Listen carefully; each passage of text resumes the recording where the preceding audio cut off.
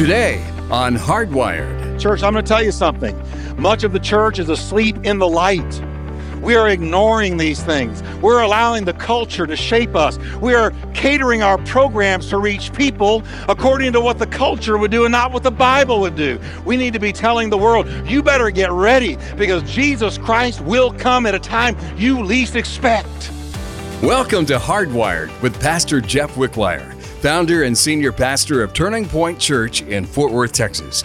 If you're looking for some words of hope, encouragement, solid biblical truth, and maybe even a laugh or two, well, that's exactly what Pastor Jeff wants to share with you today. We know life can get pretty busy and complicated at times, so we're truly grateful you've chosen to take a break and listen to the program. Now, if you're not able to hang out with us for the entire program, you can always check it out at our website, hardwired.org. In fact, you can find all the programs right there waiting just for you. Hardwired.org. But right now, here's Pastor Jeff to tell us more about today's program on Hardwired. Hello, everybody, and welcome to this edition of Hardwired. Thank you so much for joining us. And I really appreciate you making us a part of what I know is your very busy day. It's a great honor to be able to share God's Word with all of you. Today, as we get closer and closer to Easter, I want to talk to you about something that we often hear messages about, but I want to bring a few things out about Jesus the prophet. Jesus was the greatest prophet to ever walk the planet.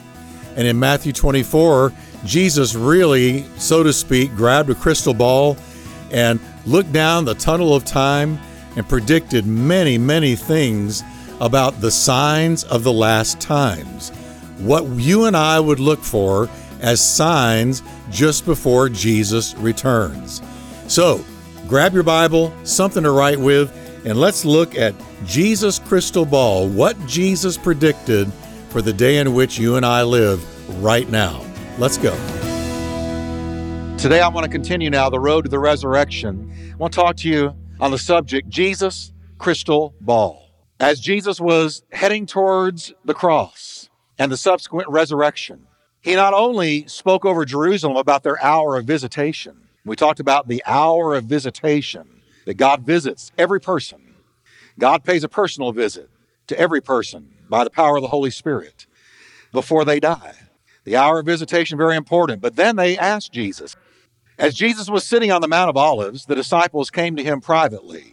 And here's what they said, "Tell us, when will this happen? And what will be the sign of your coming and of the end of the age?" Jesus, we know there's going to be an end of time as we know it. What is going to be the sign of that? Well, Jesus shared with his very own. This was not to the crowd. This was to the disciples. And today I want to share with you, as Jesus looked into the prophetic crystal ball, what he said about what was coming, I believe, to our day. The greatest prophet of all time was Jesus Christ. Now, in saying that, I'm not minimizing Isaiah, Jeremiah, Ezekiel, Daniel, or any of the others. They were all inerrant or perfectly accurate in what they said. But let's face it, the prophet of prophets is the Lord Jesus Christ himself. And in answer to the disciples' question about what would be the sign of your return, the greatest prophet of all time looked down the tunnel of time, and he made very specific predictions about the future. I want you to notice with me that he did not contest their statement that there would be an end of this age, an end of time as we know it. He didn't contest that. He didn't say, "What do you mean by that question?" He totally agreed with the question, and he answered it. Now, his predictions began with a list called the beginning of sorrows. The beginning of sorrows. Now, I want to just forewarn you, I'm going to be very blunt today. I'm not here to tickle ears. I'm not here to get a bunch of cheers. I'm going to tell you bluntly what Jesus said. And it's good news for those who are saved, but it's bad news for those who don't know Christ. He said there's going to be what I'm calling the beginning of sorrows. Jesus answered and said this, "Watch out that nobody deceives you. For many will come in my name claiming, 'I am the Christ.' And they will deceive successfully many people. And you're going to hear of wars, and rumors of wars are going to be in the papers, on the news, all the time. You're going to hear warnings of war. See to it that you My disciples are not alarmed. Such things must happen. But the end is still to come. Nation is going to rise against nation. Kingdom is going to rise against kingdom. There will be famines and earthquakes in various places, and all of these are the beginning of sorrows. Now, the word sorrows here is taken from a Greek word meaning travail. And the same Greek word is used to describe a woman who has gone into birth pains and is ready to deliver. So this is the beginning of travail. These things that I'm sharing with you that you're going to see in your day are the beginning of birth pains or travail. When a woman goes into labor, the birth pains increase in two ways: frequency and intensity. The frequency of the pains draw closer and closer together as the child is about to be born. And they are more intense, more painful. When Jesus was predicting wars, famines, plagues, and earthquakes, he was saying that they would begin to take place more frequently and with greater intensity as the time of his appearance draws near. I want you to understand that the Jesus Christ who came on the first Christmas morn, born in Bethlehem, was very crystal clear he would come again. And he said there's going to be signs that precede that coming. And they will begin to happen. We've always had earthquakes. We've always had famines. Prognosticators throughout the ages have tried to convince the world, read history, that the end is here, or at least very near. You can read that when 1000 AD hit the world in Europe, the whole entire church world was expecting the Lord to return. The clock reached 1000 AD, but it did not happen. It's very important we understand why it didn't happen.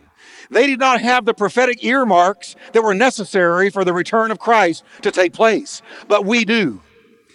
Those who said he's about to come again in 1000 AD and other times throughout history pointed to weird weather patterns, wars, famines, new diseases, and all of that. But what's different now? Because we say that Jesus Christ is near. Hear me carefully. Never before has the world seen, ever, the accumulation of prophetic events as we have today. Starting with the granddaddy of them all, which was Israel becoming a nation again in 1948. That was a key prophetic event. And Jesus said that generation that sees these things happening will see the return of the Son of Man. When Israel became a nation in 1948, many believed that the prophetic hourglass was turned upside down and the final grains of the sand of time began to sift through that hourglass. Although nobody knows the day or the hour that Messiah will return, not any generation but ours has had as many signs of the time as we have. You read the newspaper, it's like reading Isaiah, Jeremiah, Ezekiel, Daniel, the minor prophets, Jesus in Matthew 24 and Luke 21. After giving those signs, you're going to see wars, rumors of wars, famines, and earthquakes with increasing intensity and frequency. He predicted several more things. He said you're going to see, first of all, a plague of betrayal. Dr. Luke says in chapter 21, verse 16 in Luke's gospel, Jesus said, you will be betrayed even by parents, brothers, relatives, friends, and they will put some of you to death for the name and the cause of Christ. I believe that Luke, quoting Jesus himself, was predicting a dumbing down, a deterioration of character. And Paul's letter to Timothy echoes the same warning. He paints a dark character sketch of end-time mankind. Listen to what he says. Mark this, Paul writes, there will be terrible times in the last days. People will be lovers of themselves, heavily narcissistic. It's all about me kind of people. Lovers of money, boastful, proud, abusive, disobedient to their parents, ungrateful, unholy, without love, unforgiving, slanderous without self-control, brutal, not lovers of the good of those who follow good, but treacherous, rash, conceited, lovers of pleasure rather than lovers of God. They will have a form of godliness, but they will deny its power. They will look religious, they will look real, they will look godly, but they will resist the true gospel and the true power of God. They have a show of looking real, but they're not real. And Paul said, don't have anything to do with these kind of people. Now, did you catch how many times he used the word love? End time humanity will be lovers of themselves, lovers of money, and lovers of sinful pleasure, lovers of all the wrong things. But they will be void of love for each other, void of love for God, and void of love for righteousness. I tell you, it doesn't take a rocket scientist to look around us and see that we are living in a hugely egotistical, narcissistic age. We do love ourselves, and we certainly love money. Our nation is caving in because of greed for money. Jesus said there's going to be betrayal, rampant pandemic betrayals because of a character breakdown. Then Jesus predicted a flood of deception and messianic imposters. Jesus said, many are going to come in my name claiming I am the Christ, and they will deceive many.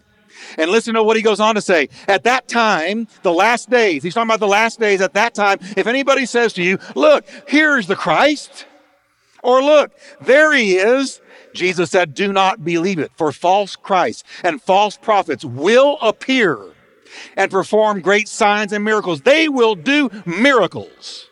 They will have a supernatural anointing from the devil himself. They will perform miracles, but not through the power of Christ. He says they will deceive even the elect, if that were possible. And then Jesus said, see, I have told you and warned you ahead of time. Did you know that according to world statistics, since the time of Jesus, 22,000 persons on record have deceived people by calling themselves Christ? And there are dozens right now around the world who literally stand on the stage of the world and say, I am the Christ. Have you ever stopped and think? Nobody stands and says, I'm Buddha. Nobody stands and says, I'm Muhammad. Nobody stands and says, I'm Confucius. Nobody stands and says, I'm Krishna. But they stand and they say, I'm Christ. Why the focus on Christ? Because Christ was the real deal. And that's what the devil attacks, the real deal.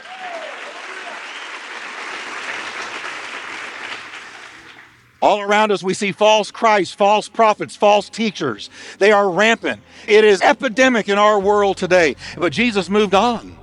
And Jesus said, as my appearing draws near, not only will you see many people claiming to be Christ, not only will you see huge levels of betrayal and deception, but he said, nature is going to go into travail before my return. You will see signs in nature. We'll get back to Pastor Jeff in a moment to close out today's program. But first, I want to share something about our program. Our mission is actually very simple: to share the life-changing good news of Jesus Christ in a way that gets hardwired into your life. And we trust these messages from Pastor Jeff aren't something you can only listen to and enjoy, but that they inspire you to share with others. The message of the gospel is something everyone needs to hear, and that's why it's a priority to us. And you get to join us in this important mission. Call us at 877-884-3111 to say you're in, or drop us a line at our website, hardwired.org. Well, here's Pastor Jeff with the rest of today's program. Now, when you read the Bible record, you find that nature has often reflected in the physical world what is happening in the spiritual world. Let me give you a great example. When Jesus was dying on the cross, the Bible records that at high noon, darkness fell across the whole land until 3 o'clock. It made the Roman soldier near his cross look up and say, this must be the Son of God, because nature itself seemed to be weeping, hanging its head in sorrow that the Son of God, its creator, was dying, being abused, beaten beyond recognition. This was a dark moment, and what was happening in the spiritual world was manifested and reflected in nature. You say, well, that's just what the Bible says. But there's abundant extra biblical evidence for this incredible event that happened when Jesus was on the cross. The Christian apologist Tertullian, writing in the 2nd century, speaks of a cosmic or world event visible in Rome, Athens, and other Mediterranean cities, and challenged his non-Christian adversaries with the following words, quote, at the moment of Christ's death, the light departed from the sun, and the land was darkened at noonday, which wonder is related in your own records and is preserved in your archives to this day. Nature hung his head in sorrow as the Lamb of God died for our sins, as he cried, my God, why have you forsaken me? And he took upon himself the sins of mankind. Nature hung its head. The angels hung their heads. The Bible says they longed to look into and peer into and understand what was happening. As in an inexplicable way, by the working of God, Jesus Christ took my sin, took your sin, and took the blame for our sins and died in our place. And weather patterns and nature manifested it. Jesus vividly describes cosmic and earthly upheaval just before his return. Listen to some of what he said. Jesus said there will be signs in the sun, moon, and stars, and you'll hear that trilogy used over and over again, the sun, the moon, and the stars. He said, on the earth, nations will be in anguish and perplexity at the roaring and tossing of the sea, suggesting that there is a gravitational pull on the oceans, on the seas, due to cosmic disturbances. Jesus said men will faint from terror, apprehensive of what is coming on the world, for the heavenly bodies will be shaken. When? Before his return. Matthew records the words of Jesus. Quote, immediately said Jesus, after the tribulation of those days, the sun will be darkened, the moon will not give her light, and the stars, which is the Greek word asteros, and it means the meteorites, shall fall from heaven, and the powers of the heavens are going to be shaken. There's going to be a meteorite shower that's going to strike the earth that Jesus said would be so cataclysmic that men's hearts would fail and faint. John the Revelator describes a trumpet blown by an angel that has immediate influence on the same trilogy, sun, moon, and stars. He says, then the fourth angel blew his trumpet, and 1/3 of the sun was struck, and 1/3 of the moon, and 1/3 of the stars, and they became dark, and 1/3 of the day was dark. The prophet Joel, Old Testament, saw the same thing. Quote, thousands upon thousands are waiting in the valley of decision. There, the day of the Lord will soon arrive. The sun and the moon will grow dark, and the stars will no longer shine. Echoed all through the predictions of the Bible are these weather and cosmic cataclysmic disturbances. This is the sign, a sign sent by God that the whole world is soon to witness. Everybody will see it. When it happens, it will appear as though our entire galaxy is disintegrating as millions of meteorites hurl themselves in all directions. I saw a news story just last week, scientists saying it's a miracle that Earth has not been shattered by meteorites. We are living in the middle, hanging in space, surrounded by objects that could decimate the world if God did not keep them away. But God is keeping them away.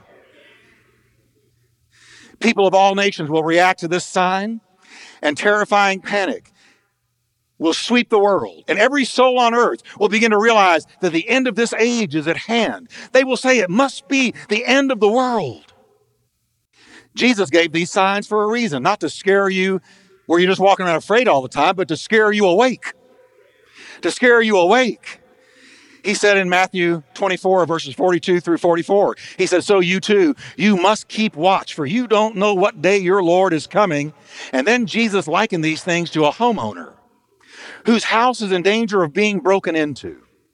And he said these words, if a homeowner knew exactly when a burglar was coming, he would keep watch and not permit his house to be broken into. You also must be ready all the time, for the Son of Man is going to come when you least expect his return. Then Jesus warned, watch out. Don't let your hearts, remember he's talking to his disciples, don't let your hearts be dulled by carousing and drunkenness and by the worries of this life. Don't let that day catch you unaware like a trap. It will spring like a bear trap. For that day will come upon everyone living on the earth. Keep alert at all times. Church, I'm going to tell you something. Much of the church is asleep in the light. We are ignoring these things. We're allowing the culture to shape us. We are catering our programs to reach people according to what the culture would do and not what the Bible would do. We need to be telling the world, you better get ready because Jesus Christ will come at a time you least expect. Jesus said to his people, he said, you guys aren't stupid. Now it's springtime. It's a great time for me to quote this verse. As you have noticed, Everything around us is budding. All the little bushes in our yard are budding, those beautiful blossoms. Because why? Because it's spring. Jesus said, notice the fig tree or any other tree. When the leaves come out, you know without being told that summer is near and winter is over. In the same way, when you see all these things taking place, you can know that the kingdom of God is near. I tell you the truth, this generation that sees these things take place will not pass from the scene until all these things have taken place and Christ comes again. So that Jesus, who came to earth over 2,000 years ago, clearly testified that he would come again. Did Jesus die on that cross? Yes. Was he born of a virgin? Yes. Did he rise from the dead? Yes. The story of Jesus is an empty tomb and a virgin's womb. Did he rise from the dead? He absolutely did. Do you believe he died for your sins? You do. Do you know that he was a real personality that walked the earth, that he was God wrapped in skin? Yes, you do. Well then, clearly he said, I will come again. And what will that second coming be like? Jesus said, first of all, let me tell you the way it's really going to be all around you. Here's the way it's going to be. Cultural apathy concerning his appearance will be prevalent. People will grow skeptical of the second coming, and as a matter of fact, many churches won't even preach it anymore. God help them. The Bible declares that skepticism about the second coming of Christ, sort of a slow-growing doubt and disbelief in his return, is going to begin to permeate culture before he comes again. 2 Peter chapter 3 says, I want to remind you that in the last days, scoffers will come, mocking the truth and following their own desires. And here's what they will say. They'll say it on CNN. They'll say it on MSNBC. They will say it on television and radio and in books. They're putting up billboards now, testifying that they don't believe in God. Well, I hope they put one on every corner. Because then we'll have a great controversy and a great debate. You say there is no God. I say there is a God. You say there's no evidence. I say there is a world and universe filled with evidence that there is God. That's all right. I don't care about your billboards. But here's what they will say. They will say, Peter wrote, what happened? What happened to the promise that Jesus is coming again? What happened to the promise that Jesus is coming again? Come on, you don't believe that, do you? From before the times of our ancestors, these mockers go on to say, everything has remained the same since the world was first created. It's the same old, same old. We're going through the same life cycles. There's no coming again of Jesus Christ. But Peter said, a day with the Lord is 1,000 years, and 1,000 years is one day. Don't let God waiting and putting the return off fool you. He's only putting it off because he is not willing that any would perish, but all that would come to the knowledge of the truth. He's waiting for that last person to be saved. But it will come, Peter said, when the elements will melt with a fervent heat. This world will be completely burned up and renovated and redone, and Jesus Christ will return. Jesus said these words concerning the mockers and the unbelievers. He said, when the Son of Man returns, it'll be like it was in Noah's day.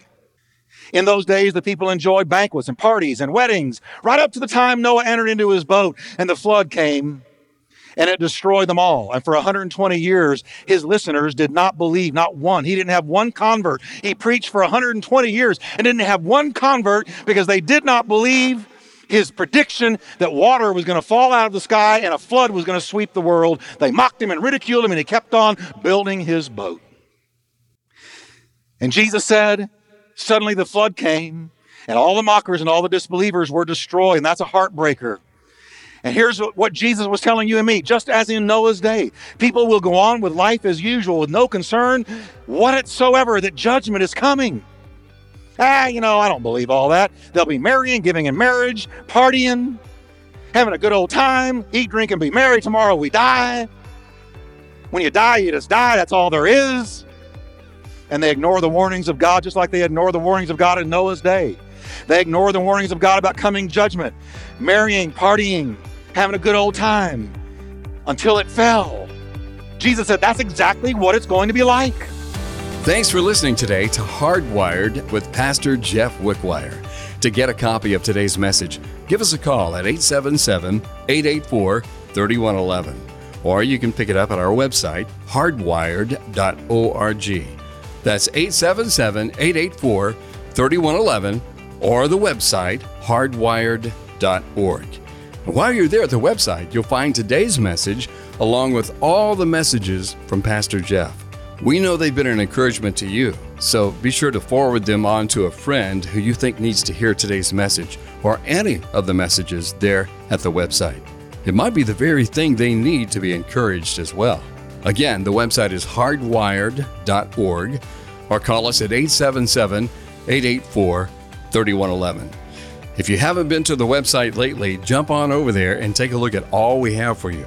One last thing, your partnership with this program through your generous giving is always needed and very appreciated. We know Hardwired is making a difference in your life, so this is how you can make a difference to ours. Please take a minute to send your best gift through our website, hardwired.org, or by calling 877-884-3111. Thanks so much for your heart of generosity. We truly do appreciate it. Be sure to join us next time right here on Hardwired.